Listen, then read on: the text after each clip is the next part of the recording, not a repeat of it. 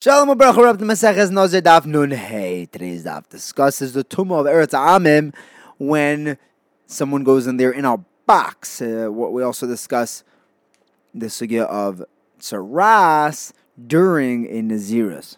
The Gemara begins by suggesting that our machlekes about Eretz Amim is machlekes Tanoim, because we learned in Eruvin Lamed Amud Beis and Chagiga and Gittin as well, that if someone goes into Eretz Amim, into Chutz La'aretz, in a box of sorts, Rebbe says he still becomes Tameh, while Rabbi Yehuda says he's Tahar. And the Gemara gives a number of suggestions what the machlekes is. The first suggestion is that Rebbe holds that the ear of Eretz Yisrael is what of Chutz La'aretz is Metameh, while Rabbi Yehuda says it's the gush, it's the actual earth. Therefore, if he's in a box, he's still within the ear space. But if the tumah is only about the gush, about the dirt, he didn't come in contact with it. The Gemara says no. Rather, everyone agrees that it's the dirt of Eretz Amim, which is Metameh.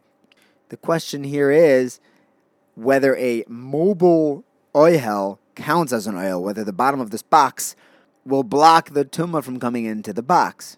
We see this in a brayso. Rabbi Yehuda says that a box full of stuff, of kalim, if it's thrown over a mace, it's metameh, it becomes into the oil ear space of a mace, everything in there will become tameh, because the bottom of the box will not interfere if it's moving. However, if this box was resting on something, it was on an animal, then it will be tahar, and that bottom of the box will cut off the tumah from going in.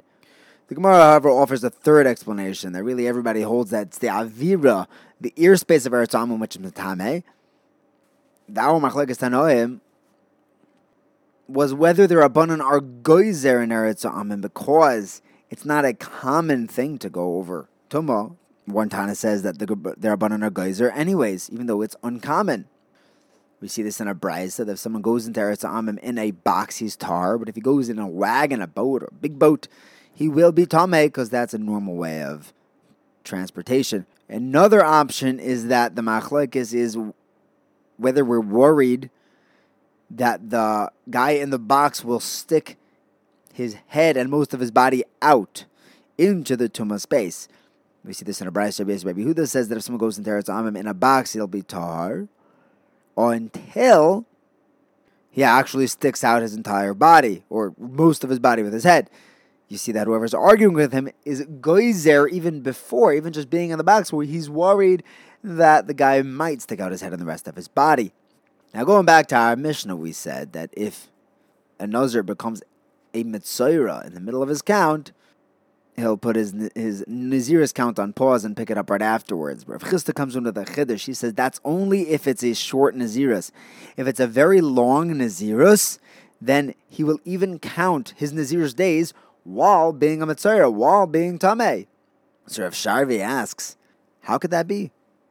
We learned on Nadal and Mabez that the Nazir Mitzayra begins counting right away, and it's not mevatel all of the countings that he did beforehand in his Nazirus, before he became a Metzayra. Now, what was that case? If it was talking about that the guy accepted a short Nazirus, then how does it help to just continue counting?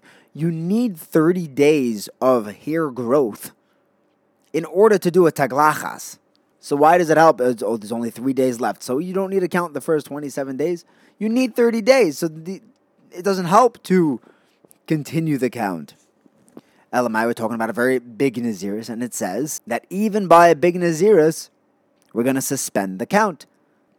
The days of Tumas Mitzayra are not going to count towards his Nazirus. But Rav Sharvi himself answers his own question. He says that we're talking about a medium between the two extremes, a short and a long Nazirus. If the guy accepts a Nazirus, for example, of 50 days, and he made it through 20 days, and then he becomes a Metzayra. So over there, he'll get a Giluach for the Tzaras, and now he still has another 30 full days left to his Nazirus. He'll count those out and have enough for a Taglachas. He'll have enough hair, a 30-day amount of hair for a haircut.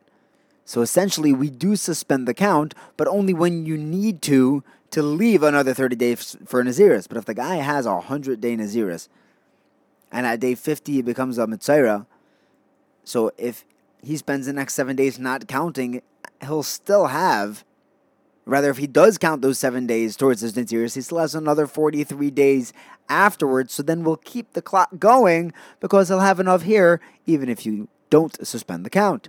Thank you for learning with me. Have a wonderful day.